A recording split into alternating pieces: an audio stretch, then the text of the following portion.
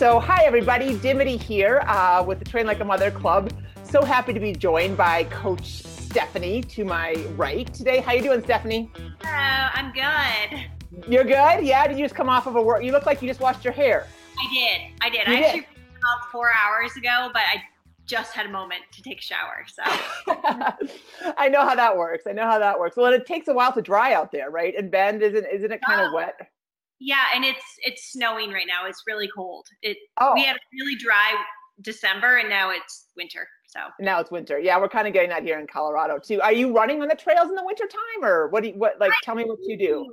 Yeah, I don't I've never, confession, really run on a treadmill for a workout. I just put on traction on my shoes and go outside. Yeah, even if it's like 6 inches or so, you just go. Yeah, you love it. I run a little bit, and it's fun. It always makes me in a better mood. Good. Well, what about, do you use snowshoes in the wintertime or no? I don't. I Nordic ski, so snowshoeing to me is like taking a step backwards. It's like, I can't slide. But I use Katula nano spikes, and they work great. They're like a studded tire for your feet. Yeah, totally. That's great. Hey, can I ask you to just grab do you have a pair of headphones? Yeah. Do you see them? Let's just make sure we get the best sound we can. Yeah, so here I snowshoe, in case you're wondering, and I like to Nordic ski. It's just hard here in Denver to get, you feel like you should have the mountains right at your footsteps, but you don't, because it's just, everything is a drive. So if I lived in Bend, I would Nordic ski more. All right. Okay. Thank you. Oh yeah, that's much better. Thank you very much. Of course. So we have a small but mighty group starting out so far in our 28 Train Ultra plan. I was just looking at our race list right now. We've got people racing in Virginia, in Vermont, in Alberta. I don't know how to say it the right way. Put my Minnesota spin on it. The Rockies, the Alberta Rockies. That's the Sinister 7 Ultra. Have you ever heard of that before? I have. I haven't done it, but it's on my list, and maybe someday. Is it, from what you know of it, is it aptly aimed? Aptly named? Yeah, it's gnarly. Yeah. It's gnarly. Yeah. We have a couple people who haven't put theirs in yet, which is totally fine. Got the Mohonk Rock the Ridge in the Hudson Valley. And then I know we've got a couple people heading, or at least one person heading to Superior right now to do the 50 miler. Kristen, I know, right? I just talked to Kristen, so I know this. Did you? Oh, yeah. Okay. So with that in mind, I mean, I pulled up some questions on Facebook that you guys asked, which is great. And then I have one also via email. So we'll start with the email one from Meredith, who is doing her first 50K right now. And she was kind of funny. She's like, I don't really know what to ask. She says, runs are feeling good. I feel strong, no injuries, and the miles are taking care of themselves. I only get on the trail once a week, unfortunately, but with work requirements, I can't change that. Can you talk a little bit before we get into the next part of her email about running on trails right now, knowing that, so she's our first racer. So she has a April 15th race date in Virginia. So is it okay once a week? Is there any point where we should try to maybe see if she can get to twice, or is once going to work? Yeah, I mean, ideally, you prepare on the surface that you're going to race on, but it's important for the key long runs. So on the weekends, to get on trails, if at all possible, that's where you're going to get the most time on your feet and prepare your body for the race trail. So if that's what works best for your schedule, and you're going to have more quality runs by running from your doorstep or running on pavement, that works fine. I would just say for the key long runs, make sure that you are getting on trails so that you feel comfortable. And if possible, when you're running on the roads, try to do some, not just flat roads, but incorporate some hills in there if you can, just so your quads get used to more of the downhills, which will be, something that happens on trails. Absolutely. Well, is there, when you go, and I know obviously we've got a pretty experienced group here that is familiar with trail running, but I think it's important sometimes just to lay out the difference between the road and the trail and your paces, and why strength is so important. I mean, can you talk a little bit, first of all, just about your paces? And I mean, obviously there's a big range, whether you're climbing, descending, on a technical trail or not, but your pace is going to slow no matter what on the trail, pretty much, right? Yeah. That's one of the most frequent questions I get is, the crossing over from roads to trails, and pace really just becomes not as important because you are running so much slower.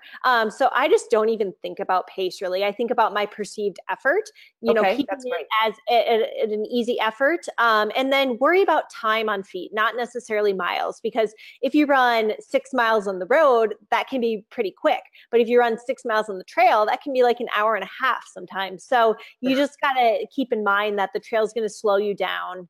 And that's fine. Sure. And then I know we're going to talk, you don't know this yet, but we are going to talk a little bit about strength training a little bit later, but I mean, it's non-negotiable. I mean, I feel like it should be non-negotiable for every plan, but I know that, obviously life can get in the way and you like to do the thing you like to do the most, which is running. But strength on the trails is so important, especially because of your ligaments and tendons and all those potential ankle sprains and that kind of thing, right? Right. You're not just like running in a smooth motion on the trails. You're always like changing cadence, jumping over things, using your stabilizers to stay on your feet. So it's really important to have your body be strong in a way where it can support you running on uneven surface. It doesn't mean you have to get big and bulk up and look like you're a bodybuilder, but you want to be strong so that your body can get through the race and stay healthy. Absolutely. Okay, so then the second part of Meredith's question. So she's starting to get more focus on actual race day. Reading the course map, is that something that she should think about now, or taking a look at it and kind of seeing where the climbs are in relation to the distance? If there's like a big climb at mile, say 20, or a big descent or something, or if the course is gradually up, like how looking at the course map now, a couple months out, what benefit does that have? It's helpful for your training just to know what you're getting yourself into. So if you're on a flatter course, you'll spend more of your time running trails that are flatter. If you've got like a lot of ups and downs, then you'll want to find a trail or a hill you can practice on. So I think it's good to know what you're getting yourself into. Don't obsess over it. You don't have to memorize every single part of the course, but kind of have an idea going in, like there's going to be 5 huge hills. Sure. And so your training can mimic that. Totally. Well, and I think something that's hard, and it continues to be hard for me, is like knowing, like, what does a 500-foot climb feel like versus, and then you have to look at grade too, right? But like, how long does that take versus how long is a 100-foot climb? And I mean, going back and looking through your runs, I feel like is the most helpful to see like, oh, okay, that hill was approximately, say, 300 feet or something like that. And then you have a sense of like, okay, if I have a 2,000-foot climb, like that's going to take a really long time kind of thing, right? Right. And it's super helpful too, because I think it's a confidence builder. When you look back at your run, you realize, oh my gosh, I've climbed that before. I got through it. I think it's really helpful to know getting into a race that, I got this. I can do this. Yeah.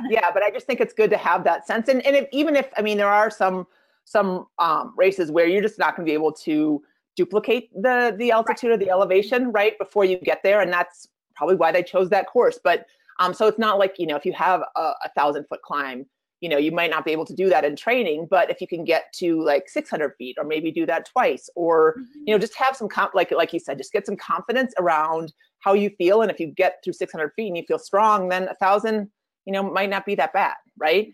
Right. And at least you have a gauge of what that means. Then. Yeah, exactly.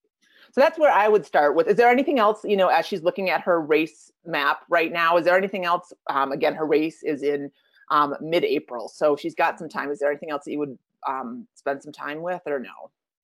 I mean, I think just having a general idea. It sounds like she's looking at the right things, and just knowing, how much climbing is in there, and kind of adjusting your training routes to fit that.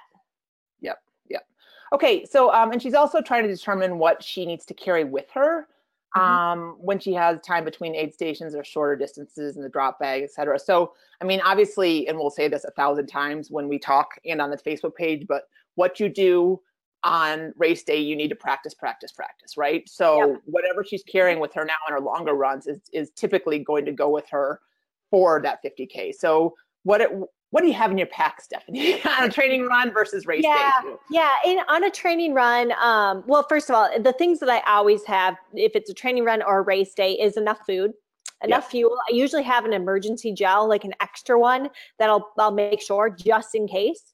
I always have sodium to take and enough water to get me through. So that's like every time I have that. Now, the other things that I carry in training are extra clothes, like a jacket or a buff. And if I'm going out for a really long run and potentially in the mountains, I'll have a couple things, a lighter and a space blanket. Yeah. Now these are kind of getting like, this is just worst case scenario, right? But always have those things. If you get hurt and you have to spend some time out in the trail for a while, it's nice to be comfortable.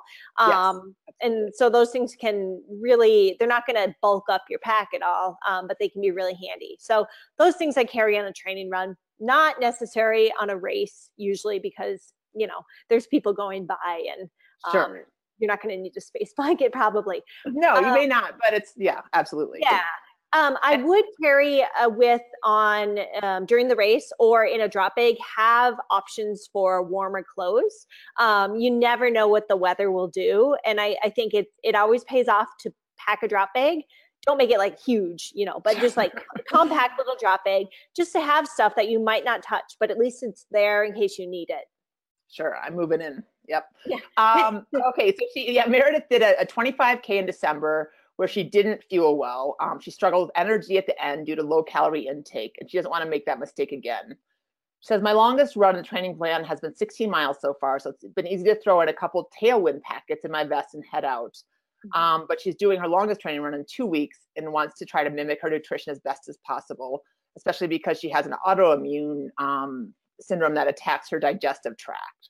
So if there's anything that my gut is going to reject, I want to find that out during a training run, not a race day. So say her longest run is going to be, let's just say between 20 and 22 to 24 miles. What should she do nutrition wise to kind of make sure that she gets some good practice in?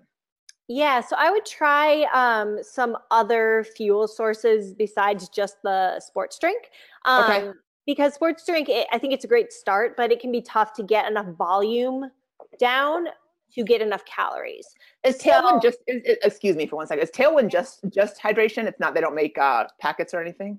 They don't, no. Oh, okay. Yeah. Wow, that's interesting. I didn't know that. Okay. Yeah. So I would try some gels and blocks and start getting on a schedule of fueling every 20 to 30 minutes. I think if you set your watch and practice that, your body will get used to it for one. And two, it's not as easy to run out of energy. I guess that's a double negative. It's easy to be energized when you're fueling more frequently. So just focus on breaking up your run and making sure that you're taking in calories, multiple times an hour rather than, one big, bolus at the end of an hour. I think that really helps. But yeah, use your training run to really dial it in. And I think, the sports drink is good, but I wouldn't rely just on that, especially in, this time of year, it's a little cooler. So you don't need as much liquid. So if you're just trying to fuel with liquids, you might not get quite enough calories. Sure. Because you don't have that thirsty mechanism going, right? Right. And you don't need that much water if you're not sweating. Sure. Totally. And I should say right now, these other questions, there are some nutrition ones thrown in there and we'll definitely hit them. But for the group last year, Stephanie went through and did a whole webinar on real food eating. And then we also did one on race day eating, didn't we, Steph? Yep, we did too. Okay. Mm-hmm. So I'm going to share that with you guys. I'll also turn it into a podcast because I know that listening on the go is super important with you guys. And we have a handout for the real food stuff. So that's going to come your way. I'll put that together probably, what's today, Thursday? If I don't do it tomorrow, I'll do it early next week. So just know that, we're definitely going to answer your questions in a very now, but you also have a deep dive coming. I think it goes through all of it pretty in depth. Yep, absolutely. Okay, so here's a question about training. Addie's asking, my plan won't start until sometime in April. I have a few shorter races until then, a 15K and a 25K, and maybe a few others if I can make it work. And she wants to know, what do you recommend in between plans and waiting for the official plan to start?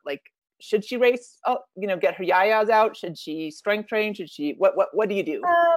I mean, it's kind of tough. It's a little bit individual. I wouldn't over race. I think when you're about to start a long training plan for a big goal race, you don't want to go into it tired. So I would make sure you have a little bit of a base, kind of just follow a normal, like get a couple runs in, easy runs during the week, do a little strength training, and then a longer run on the weekend. But I prefer to be myself a little bit unstructured so that when I get into the beginning of the training plan, I'm like excited to start. Don't, just make sure you're not burning yourself out before it actually starts. Yeah, for sure. And it's so easy to do it, especially these plans are 24 weeks.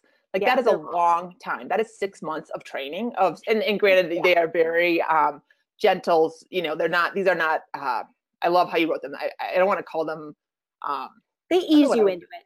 Yeah. We ease you into it. Yeah. They're very user friendly. It's not like we're not trying to thrash you. We're trying to help you thrive the trail. But at the same time, 6 months of having a structure of what you're going to do every single day is a very long time. So just take that into mind before you start your plan. I mean, like you said, I just think it's smart to obviously go race if you want to. Hit the trails once a week, I think is good because then you're going to keep up your proprioception and that kind of thing. But don't put pressure on yourself. And if you go race, that 25K Addie, and it turns out that you have a bad day or, you're just really disappointed in your time or whatever it is, that's okay. Like, don't, this isn't what you haven't trained for it, Right, so I think it's important. That's the other thing. Yeah. Yeah. So just go have a good time. Okay. So a couple, questions for just you personally, and you can also, extrapolate if you want, but Kat is wondering about what you do for, during a race for nutrition. What do you, fuel with, and do you take electrolytes? You kind of already mentioned you had salt, but tell us what you do in a race. I do, kind of exactly what I recommend you guys do is I primarily rely on gels. And I do usually about 2 gels an hour, sometimes 3, depending on the duration of the race. And I just stick on a schedule and stay there. Obviously, even with the best laid plans, things can come up and you have to shift on the fly. So, I definitely change my plan based on that. So that might mean fueling with soda at the end of a race, or taking in blocks, or taking in something salty like potatoes. But I try to do mostly very simple sugars because that's the easiest to digest, and I want the energy quick. So I'm pretty good about just getting the gels down. And then I usually do water for my hydration. Sometimes I'll do a little bit of sports drink. I like the Cliff hydration drink because it's lighter. Okay. That's just my preference. And then I'm big on the electrolytes in the form of salt tabs. For me, I'm a salty sweater. They're really important. I get nauseous if I get behind on salt. So I definitely am taking one of those an hour. And you are front loading, right? So like half an hour into the race, you are taking a gel, right? Is that correct? Mm-hmm. That so is you're not waiting until you feel like you're, at X miles in or 2 hours in or whatever. And I think that's the key. Yeah. I just, it's fresh in my mind. I just did a race this last weekend and I feel like I nailed the fueling. And it sometimes you do, sometimes you don't, but this one was just like, oh, that was great. And I started within the first 15 minutes, honestly, of the race. Mm-hmm. Do you take it, do you take one at the starting line at all or no? I do sometimes. It depends on when I have breakfast. At this one I didn't take a gel. I had a couple blocks. Okay. But yeah, I kind of like that just to get me ready to go. Yeah. Get you in race mode. And so what race did you do? Or do people want to know? It was called Formidable 50K. Okay. And where was it? It was down in Auburn. So partly on the Western States course. But it's called Formidable because there's 4 big hills. Oh, okay. Oh, nice. Yeah. How'd it go? Obviously you fueled well. You have a good race overall. Yeah, it was great. I felt good the whole day. I finished and was happy. So it was a really good race. Yeah. That's great. Awesome. I'm glid to hear that. Congratulations. And so do you eat real food at all on the course? Kirsten's asking. I mean, if you pass an aid station, are you like, no, if you're feeling good, I've got my gels, or do you snag a potato chip or something? I don't use much real food. I will use the aid stations as a supplement to what I'm already doing. So if I come through and I'm, something looks good to me, that's usually a sign, physiological sign that you need something. So I will grab potato chips sometimes, or a handful of M&Ms. But to me, that's not figured into my like fueling plan. That's just like, oh, this is a little bit extra. So, some real food is fine, but keep in mind that it has a little bit of fiber in it usually, and it does require some digestion. So you kind of have to find that sweet spot of not getting foods that are going to just sit in your stomach. So I think a little bit can be okay, but I wouldn't rely just on real food. Okay. And just because this comes up a ton, some people just can't handle gels. Like either it's the consistency in their mouth or the way that it works on their stomach or whatever. They just don't like them. So, I mean, and then are you looking at, like you've already mentioned, like blocks or gummies or something like that? I would say the first thing I would honestly try is switching brands, because sometimes the flavor profile of a different brand can taste all right, or can taste better than another. So I would try to, normally if you get used to gels, no one loves them, but exactly. you can learn to use them. But if it's just like a no-go, then I would do blocks, or gummies. I mean, that's going to be very, very similar. Okay. You can tolerate them. Absolutely. Yes. Okay. Kat asks, how much, I love this question because I know what you're going to say. And I agree 100%. How much rest do you take between events, and what kind of recovery do you do? So you just raced this past weekend. So what did you do? Was the race on a Sunday? Saturday. Okay. So tell us what you've done. It's now Thursday. So we're coming up on like 4 or 5 days. So kind of talk us through how you recovered for the Sunday, Monday, Tuesday kind of. Every race is a little different. I am a huge fan of resting post race. That's not the time to push yourself. You just did push yourself. So this week, I took Sunday off. I took Monday off. I cross country skied on yesterday, maybe. And then everything is just easy. Like for me, like 75% of my normal easy run or recovery run.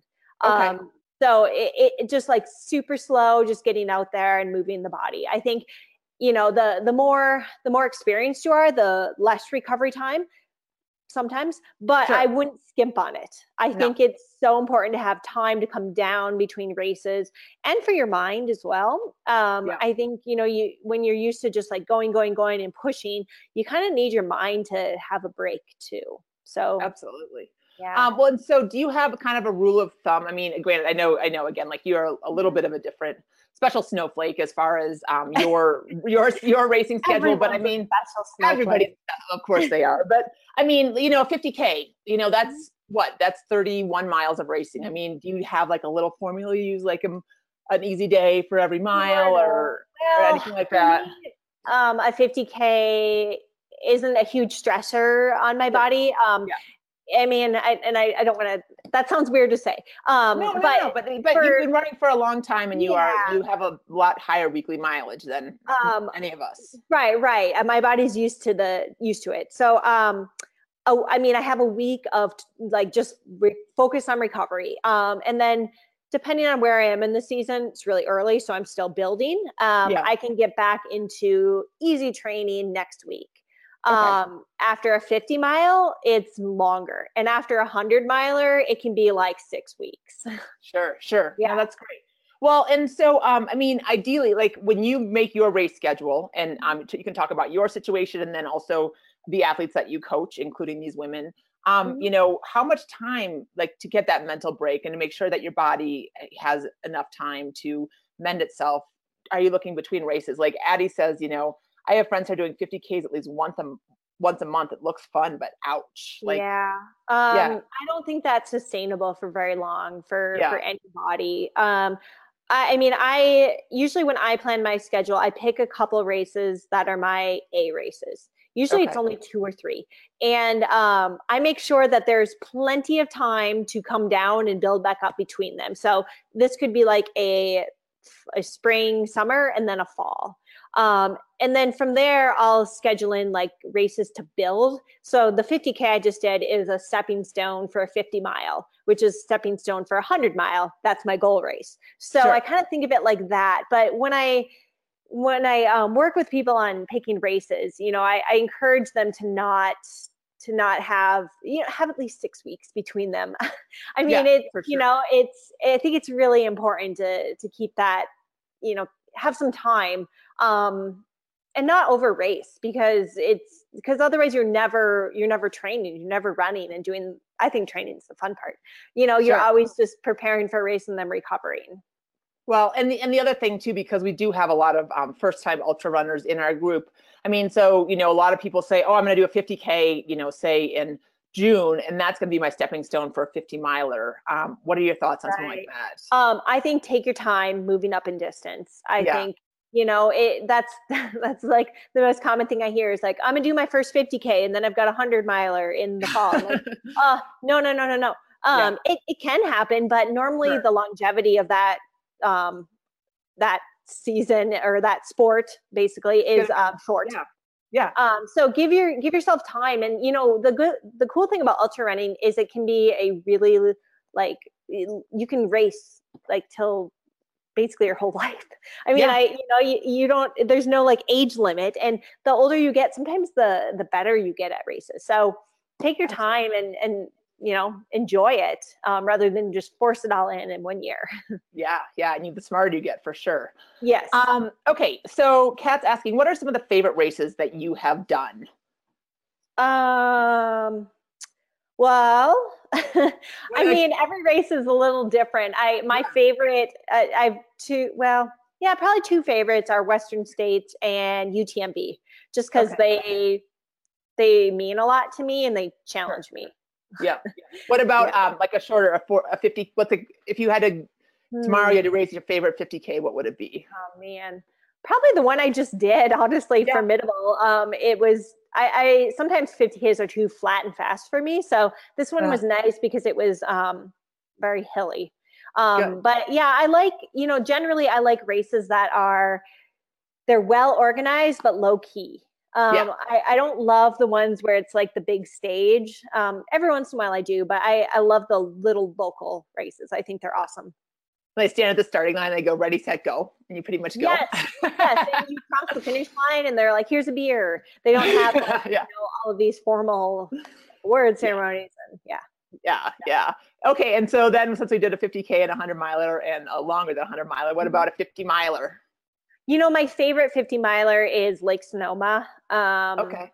And because it's actually a very competitive race, but it feels low key because he keeps it pretty small and it's in wine country. So it's kind of like one of those where you show up at the start. It's like, okay, everyone go. Yeah. And then, that's awesome. Have some wine afterwards. Yeah. And then if you're comfortable, can you kind of just tell us what your 2018 looks like? Just like, and knowing that everything can change on a dime. Yeah. Right now and we'll see, there already might be some changes, but I just raced last weekend. So that was my first race. Yay. I'm doing a 50 miler in Peru in a couple weeks. Just kind of it's a North Face event. So it's more on that side of things than like a race I'm gunning for. Lake Sonoma in April, Western States in June, and then UTMB in August. So wow. You got a good year lined up. I know. It's fun to follow along. And obviously, when something happens, we won't hold you to it, but it's just fun to hear. And do you have goals for this year that you feel comfortable sharing? Yes. I mean, after getting surgery a couple of years ago, I think how I think about races has been reframed. So I always want to be healthy and happy. That's number one goal. This year, I would like to get back to feeling good racing and racing at the front. Last year was a little tough for me. I think I've overcome a lot of those things, and it's looking better so far. So I don't really have tangible goals in terms of like placing, because I can only control me. But I want to be able to get on every start line and execute what I know how to do and run hard. Yeah, that's great. And I know we talk about this a lot, but I love that perspective coming from you as somebody who is kind of a top person in the sport, where it's not necessarily about the time on the clock or the placing. Right. It's about, did I do the best that I could on that day? And I know you had a couple, tough races last year where your stomach just was like not on board. And And the way that you could come back and talk about, I mean, obviously it's disappointing. Like there's no way around that, but at the same time, you're very, you have a good perspective about it. I really appreciate that. So, yeah, I mean, the stomach stuff, I mean, that's going to come up no matter what. It does. Even if you don't get sick or have it like stop your race, you're going to feel nauseous at some point, really, aren't you, in an ultra? You are, yeah. And even it's funny to me because like that's what I do nutrition. I give people nutrition advice. I'm like, really? You're having nutrition problems? Yeah. So yeah, it happens, and you sometimes can't predict it. And the only thing you can do is learn how to troubleshoot and just not give up. Yeah, exactly. And you didn't give up. That is the one thing. You are like, you fought and fought and fought. Yeah, stubborn. Be stubborn. Exactly. Yeah. All right. Here's another one from Kat. Kind of fun. How did it feel kicking all the boys' tushes and placing first overall at a highly competitive golden ticket race, the Bandera 100K? Total badass woman right there. Kat's a powerhouse. Yeah. Well, thank you, Kat. It was pretty cool. For a number of reasons. One, it was one of my first races back after surgery, and I just nailed it. So I actually didn't know I was in the lead because it was 2 50K loops. So I was passing people that were still in their first loop when I was coming in. So I didn't know I had passed the lead male. But so cool. Yeah, it was awesome. It felt really good. And I mean, the placing was good, but more so I just felt good. I had a good fueling day. I was smiling. And those things kind of stick out to me more than the place itself. But I really wanted that golden ticket. So good. Nice work. Okay, Kristen, and I know you just talked to her during office hours, but she says, I'm having trouble wrapping my brain around running twice as far as I've ever run before. Mentally preparing myself to do this is going to be one of my biggest hurdles. So she obviously hasn't started her training because she's the one doing a 50-miler in Superior, but that is huge. So, I mean, what work can somebody do now to go the longest they've ever gone, double their distance? That's, what do you, well, I will say that is for everyone. Everyone, when they step on the start line for a 50-mile, their first time, it's this huge undertaking. And I think those feelings are normal. I mean, you never do a training run that's 50 miles before a 50-miler. So I think that's really normal. So know that you're not alone, and those feelings are completely normal. But also use it as, instead of thinking of it as like anxious, like nervousness, use it as like nervous energy to get you excited about it. So instead of like, you can reframe your mind, start working on that. Like think of those thoughts when you get butterflies, start associating them with excitement rather than like anxiety. And I think that gets you kind of in the right frame of mind. And then know that, and this is what I told Kristen, we've got a lot of things to set you up for success. So we have a training plan that's going to get your body ready. We're going to go through nutrition with you. We're going to talk about the psychological aspect. We're going to talk about, other things that come up, pre-race fueling, strength training. So you're going to be like 5 steps ahead of someone who doesn't do these things. So know that you're going to be on that start line as best prepared as you can be. And then you just go, every time.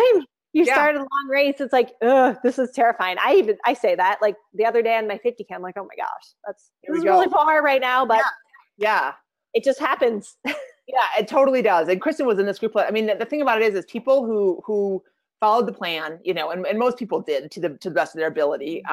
But really dug into the strength training, dug into the self-care, the nutrition, that I talked about earlier, the foam rolling, sleep, all that stuff. I mean, it's a little bit of a second job. I mean, this is a 6 months of really making sure that you are giving yourself all the tools so that when you do start on that starting line, you feel as confident as you can, knowing that those butterflies are going to be there. But, I think that it's sometimes, the word ultra, I think just demands respect. So I think that people kind of come in knowing that they're going to, have to give up maybe wine with their girlfriends on a Friday night or whatever. But I love that it's such a comprehensive program and that you are such a expert in nutrition, and then you've been there, and you any scenario that these guys have, you ladies are going to come across either in training and racing, chances are Stephanie's been there and has either a solution or a sympathetic shoulder, one of the two. So that's great. Okay, Kristen's saying, I'm still having trouble making anything other than running into my life. Saying to myself, you must make this a priority, isn't working. So I'm thinking that she's talking about the strength circuits I mean, that's the first thing that comes to mind. So can you tell us how you do your strength and any recommendations you have for athletes who tend to just, their time gets eaten up, understandably? Mm-hmm. Yeah, I think you make it a priority. I would skip a recovery run and do strength, because I think it is so important for the trails. Or just think like, okay, I don't have an hour to do it, but I have 15 minutes. So some is better than none. And if you look at your day, I do this frequently. Look at the time, how much time you spend doing activity, like different activities. And normally you can cut something out, and whether it be like your TV time or you're surfing the internet time, doesn't have to be every day. But if you can take that 15 or 30 minutes and just bust out the strength training, that's going to be so much better for you. And, if you're really constricted for time, do it at home. You can do body weight exercises. Just be consistent with it. I think, if you need to set an alarm on your phone to like go off, like do your strength. Yeah, no, totally. And if you need, recommendations for stuff at home, just tag Stephanie, or I mean, I've been doing that because I finally got to the point with injury that was so bad that I was finally like committed, finally is a priority. And so if I set my phone for 20 minutes and just do strength, I mean, I mix it up or whatever, but it's not a huge commitment. Sometimes I'm just doing it in my jeans and a t-shirt, because it's exactly like, you just have to streamline it into your life. So, I mean, and we can say all this, and until, there's a lightning bolt that hits you, and I hope it's not injury, but maybe it's, your friend who had a transformation through strength or something like that. But there's nothing better than feeling strong on the trail at like 25 when everybody else is fading, right? At like mile 25, and everyone else is like, oh, I don't know about that last climb. And you're like, that last climb, I got it, like, and that's not going to come from running. That's going to come from strength and the combination, of course, of your running. But, I think people underestimate how much their muscular power, especially in trail running, is so important. Yeah. And another, just kind of beyond that too, is strength training so empowering. I think for women in general, it's something that I'm a really big fan of. I mean, it feels good to feel strong, and you like a running workout, you break your body down, you kind of finish, you're like so tired. Whereas a strength training workout, it's stimulating. It, builds things up. So you usually finish feeling pretty good. So you can look forward to those endorphins, and, make a playlist of 5 songs and just like bust it out. That's like one of my favorite ways to do it. Like, okay, I'm just going to move until this playlist is over. Yeah, no, that's, you know what that I do, Stephanie, is I'll do one song is core, one song is like one-legged stuff, one song is like butt, like just, like, again, if you want some recommendations for stuff, I mean, obviously the strength circuits that Stephanie put together are awesome, but sometimes it can't be done. Getting to the gym is a pain sometimes. So maybe I should make a Spotify playlist. Oh, I think so. And share it. Maybe. See if I can get something together. Awesome. I'm going to see if we have any questions here. I mean, what, is there anything that, as these guys are kind of rolling out, I mean, is there anything that you want them thinking of during their training? I mean, again, we kind of talked about Meredith, and she's our first off the line so far, but just as you start to train, I mean, pacing or, let's talk about pacing just a little bit. Well, okay. Yeah, I have other things, but talking about pacing first. So, do you mean in terms of like the workouts? Or? Yeah, the workouts. It's definitely the long and the long runs for sure. I mean, I know last year we had some people who were like, oh my gosh, I'm out on my trail and I'm doing 17-minute miles. And that was hard for them mentally. But they were also out there for 2 or 3 hours. Right. So like I said, the trails are going to be slower. So don't worry about your pace. A 21-minute mile on trails is sometimes realistic, and sometimes that's hard.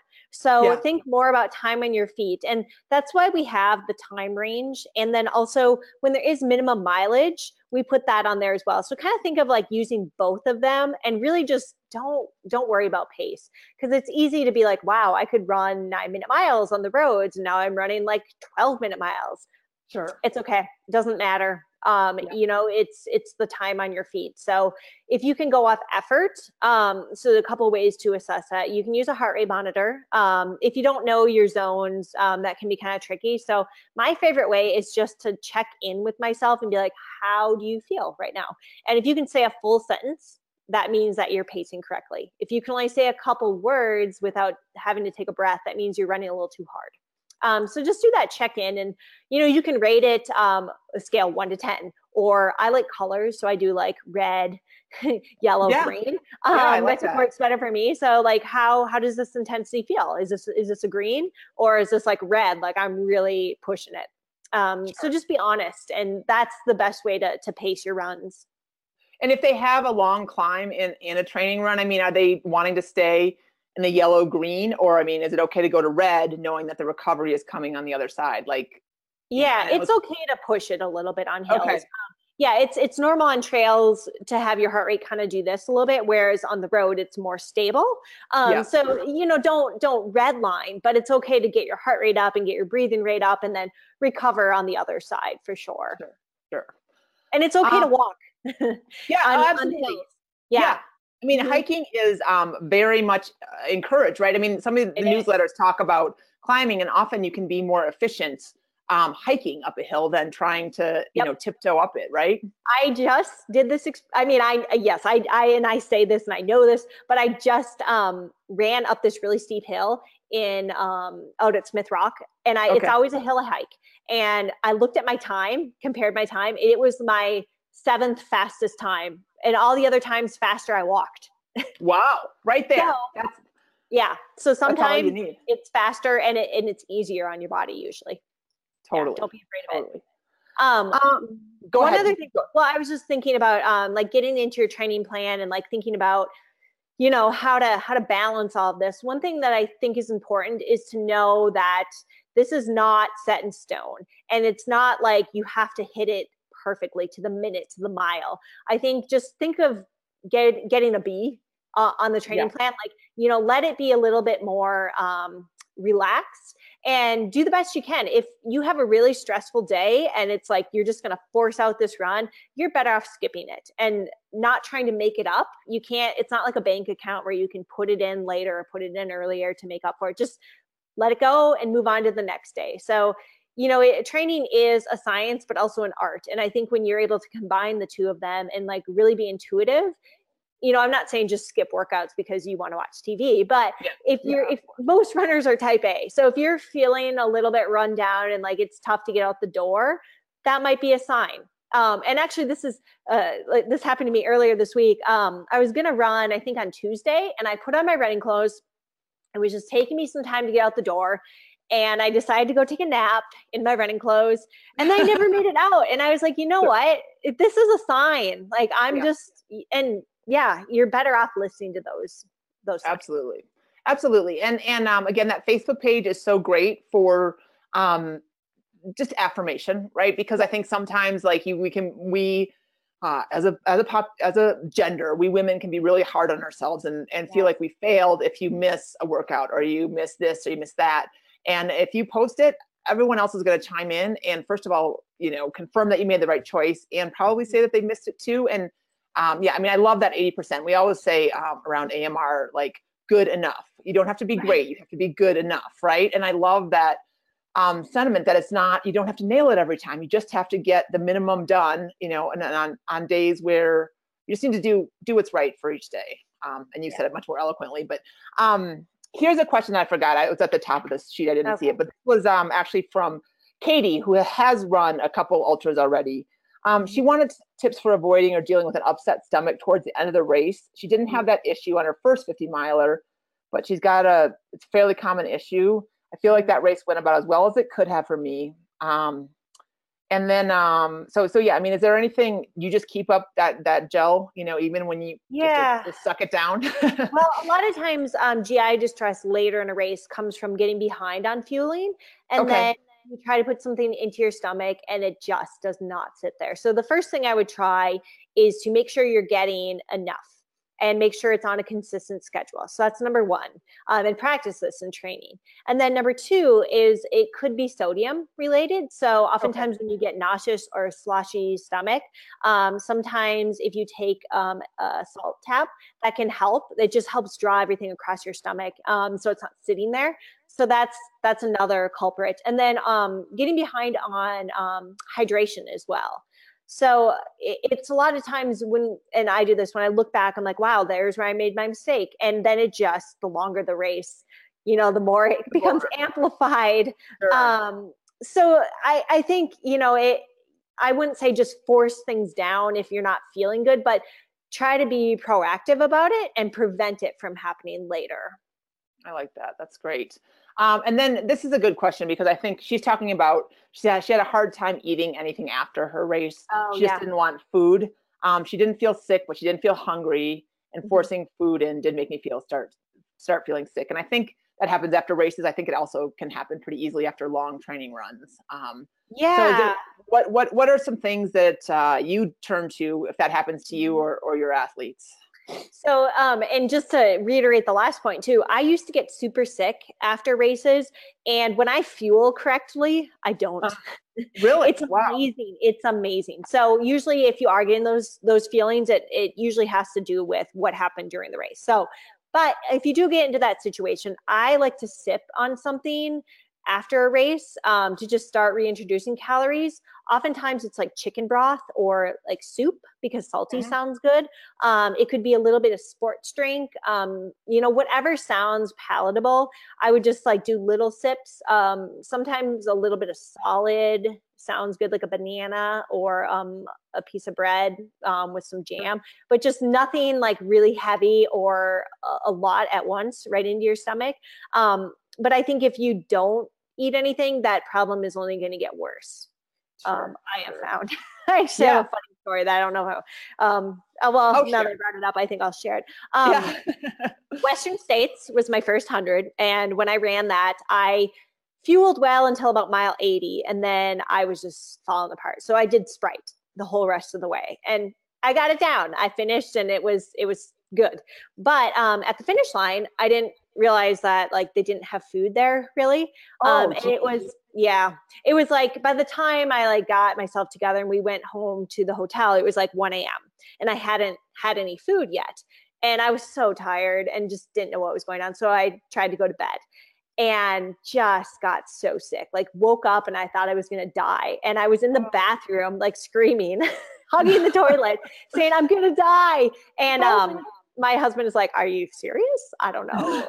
So anyways, we got some chips or something, but now I have someone that's like the designated pizza person and they get a pizza and they're at the finish line with that. And if I fuel even just a couple bites, I don't get sick. That's super interesting. Thank you for, no, that's really, especially because a lot of those races don't have, especially if you're going to be finishing, I mean, our crowd probably not, but in the middle of the night, there's not going to be a big buffet waiting for you. And it's a good role or good, errand to give to someone who really wants to be helpful. Like, go give me a pizza. My mother-in-law, she just needs a job. I'm like, you can be the pizza person. Perfect. Yeah. Well, and so, coming back from a long trail run, I mean, I know a lot of people probably need to drive to there, so they need to have something in the car, right? Yep, you're not waiting until you get home. Get something in 30 minutes after. It's so easy to stock something in your car. It can be sports drink. You can stop by Starbucks on the way home, get a latte, just stash a bar in your car, but you need something within 30 minutes. I promise you'll feel the difference and it'll just make life better. Awesome. Well, as usual, not surprisingly, you have been a wealth of information. Is there anything else you want to say to our little tribe of ultra runners before they on this first webinar as they head out kind of on their beginning of training? I'm just really excited for everyone. This is such a cool opportunity. So, this is very few people get to do something like this. So, when it gets tough, think about how good it's going to feel to accomplish this goal. So yeah, just I'm excited and we'll be here to help you every step of the way. Absolutely. Well, cool. Well, thank you, Stephanie. Great job again on your race. And we look forward to connecting with you again. You do have a little bit of a busy travel schedule over the next couple months or weeks. I can't even remember. It's like the next 6 weeks, but I'll have internet. So I'll be checking in. Yep. And we'll probably do another one of those when your travel slows down. In the meantime, I will share the nutrition stuff. I'll share some webinars from last year. It's all absolutely up for consumption. So take care. Have a great afternoon. And thanks again for your time. All right. Thank you. Take care. Bye, everyone.